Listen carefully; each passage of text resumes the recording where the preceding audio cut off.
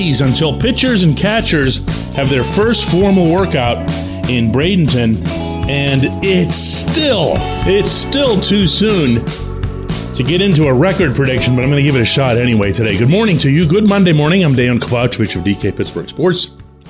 This is Daily Shot of Pirates. It comes your way bright and early every weekday if you're into football and or hockey.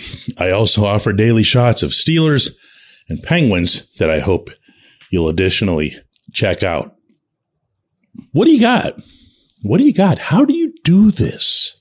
How do you do this? How do you take a team that's lost 100 games 2 years in a row, and it would have been 3 years in a row had the pandemic not shortened the 2020 season to just 2 months. In fact, that team might have lost like 150. And I'm only partially kidding when I say that. This one, though, what do you do? What do you do? Because where is the math aligned? Is the math aligned with the scale of improvement? Or is the math more aligned with whatever your actual general expectation is of the group that's in front of you? And I'll explain what I mean by that. If you say, well, it's really hard to have a 10-game or 20-game improvement in baseball, you are, of course, historically accurate. They don't happen often, but the real reason they don't happen often is most teams don't lose 100 games. It's very hard to lose 100 games. We only think that it isn't in Pittsburgh because it happens all the time. So is it easier to improve or more difficult to improve from, let's just say for the sake of conversation, 62 to 82? I'm just having fun here. Don't take me seriously.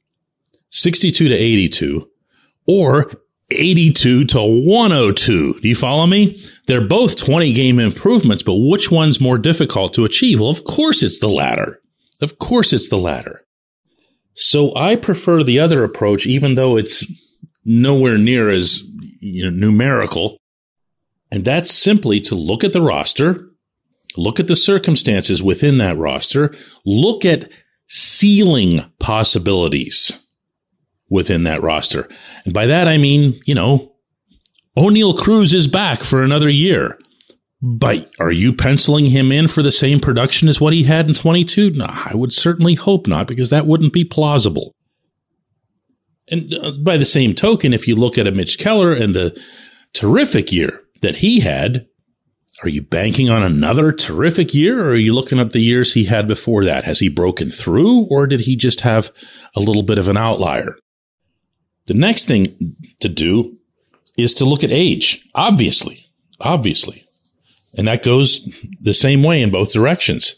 If you're younger, theoretically, you've got a chance of becoming better, a lot better chance than an older player does. In fact, the older player almost certainly will decline. So when you look at, respectfully, Andrew McCutchen, it's beautiful to have him back here, but, there's people who are mostly just the casual baseball fan types in Pittsburgh who think he's come back and it just is going to magically play some massive role in instant contention. I mean, there's not a lot of that, but there's enough of it that it's kind of like, whoa, hey, And then there's another one that hardly ever comes up with anybody, but it probably should, because the schedule's imbalanced enough, even with this new format, that you play a lot of games inside your division. And the caliber of the division in which you play tends to have a really outsized influence on your overall record. It just does. We've seen, for example, even in some of the Pirates' worst seasons where they would really dominate this division or that division, you'd be like, whoa, that's incredible. And then you look at their record inside the Central and they got just destroyed. Why? Well, because those teams see the Pirates often enough to know how to beat somebody. And if that somebody isn't very good, and most often, if you were playing for the Pirates, you weren't, that's a death knell right there. You're going to get stuck with some 300 winning percentage inside your division, and nothing else that you do matters.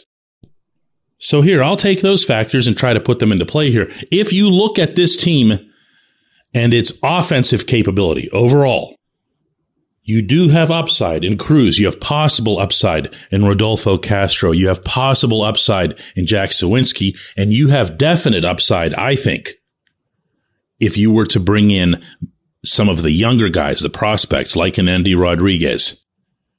And you could see the Pirates have a kind of chance that, say, the Marlins used to whenever they were just owning everybody when it came to drafting and developing. And the Marlins would be, they'd have like the average age of 22 years old, and they would just start cleaning up in the NL East. And you're like, whoa, this team is for real. This is incredible. And then it just didn't feel like a surprise, I could see maybe a team like the Orioles doing a little bit of that the way they finished, with all the prospects and Adley Rutschman now in Baltimore. They're going to have a chance to be that team that just kind of soars all the way up, and you're not used to saying their name, so it feels really weird. But what if the Orioles were to improve by some massive number of games? Who would really be all that shocked, right? I look at the pitching and I'm encouraged. I'm borderline excited, but I'm not sold. I think that's a fair representation, certainly, of how I feel about the group. I don't look at it the way I used to and just see 5 level lines and know exactly what I'm going to get. Because if we're being honest with each other, if Keller does have a continuation of 2022, if Roansy Contreras does rise up another level, if Rich Hill is just a steadying influence / lefty, keep everybody honest guy, that's a plus over last year. Or at least it's a neutral marking because Jose Quintana was that guy for the better part of last season, I guess.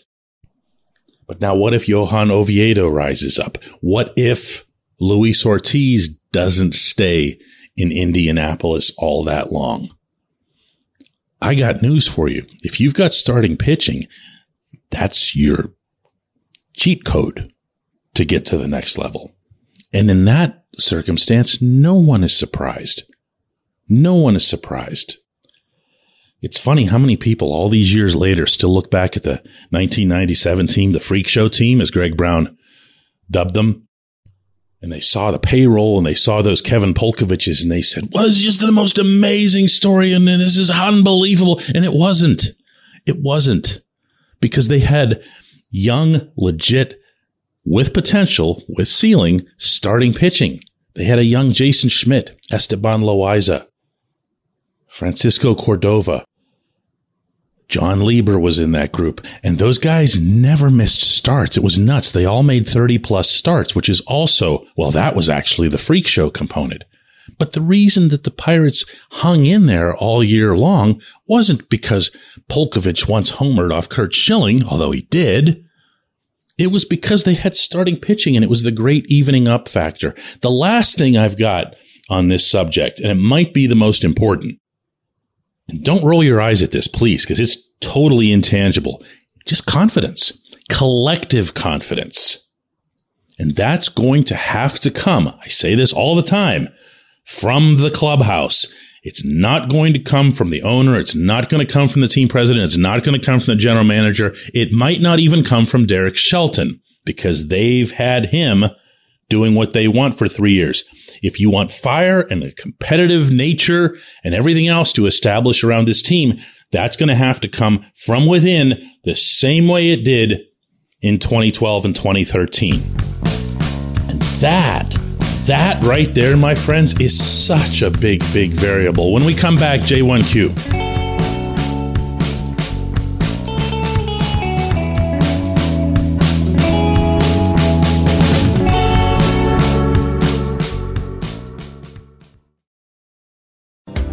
This portion of Daily Shot of Pirates is brought to you by our friends at North Shore Tavern. That's directly across Federal Street from PNC Park. It's home of Steak on a Stone, an eating experience, underscoring the word experience. The steak is brought to you partially cooked on an 800-degree stone, and you do the rest. It's a ton of fun, it's a great meal, and it's a baseball atmosphere like no other in Pittsburgh. North Shore Tavern, right across Federal Street from PNC Park.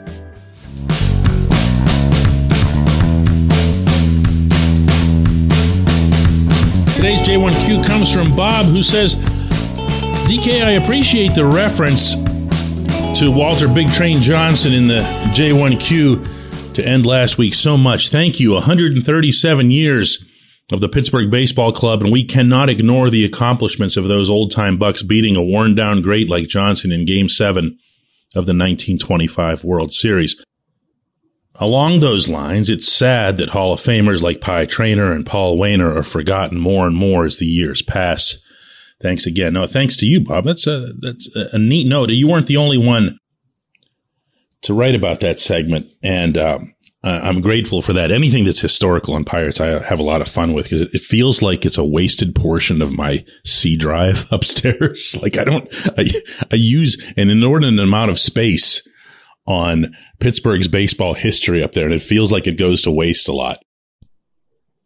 That's why more than anything, more than any dialogue that makes me just cringe, even more than Hall of Fame stuff or steroids, cheaters, or anything, when it comes to baseball, is the idea that what those guys did, the great teams of the early 1900s, the great individual career of Honus Wagner, the greatest of all Pirates, to this day and probably forever, should somehow get swept under the rug because, well, that was a long time ago and that games changed a lot. You know what? The game's changed a lot just in the last 30, 40, 50 years. Watch highlights from games in the 1970s. They don't look anything like this. They really don't. Players are bigger and stronger because humans are bigger and stronger. The ball or the bat or the glove or the many, many other physical components to baseball that don't involve the human body have changed. The manicuring of the grass has changed. So now your expectation in the field is going to be infinitely higher than it was even a half century ago. So yeah, when I hear somebody say, there's no way you can consider Wagner to be the best player because look at the way, listen, the original Hall of Fame class in 1936, the inaugural class, included your guy, Walter Big Train Johnson, as well as Honus Wagner and Ty Cobb. Those two, in particular, were considered the premier players of their generation, the two coexisting co-stars. And when they came up with this class, and they came up with these 5 names, it wasn't just 5 names from, who was really good in the previous 5 or 10 years. It was the history of baseball to that point. Bearing in mind that the National League, for example, was formed in 1887. That was a half century. And Wagner was a complete no-brainer selection. And I'm sorry, but with immense respect to Roberto Clemente and Willie Stargell, individual standout like a Ralph Kiner, there's no one in Honus's category here. And what I love to say to people who want to just sweep that away as if it didn't happen, it was different. You can't count that. Let's just say the modern version. No. Because you know what's going to happen? In another 50 years from now, someone's going to say that about Clemente. And another 40 or so years after that, they're going to say it about Mario Lemieux, the greatest athlete our city's ever had. And no, I'm not cool with that. I appreciate the question. I appreciate everyone listening to Daily Shot of Pirates, but I really, really appreciate those of you who were sharp enough to notice that I never gave a record, I never gave a prediction. That's because I hate doing them, and I really, really hate doing them 6 weeks before the season starts. I'll do it the week of the opener in Cincinnati. I promise. Let's do this again tomorrow. I promise not to trick you tomorrow.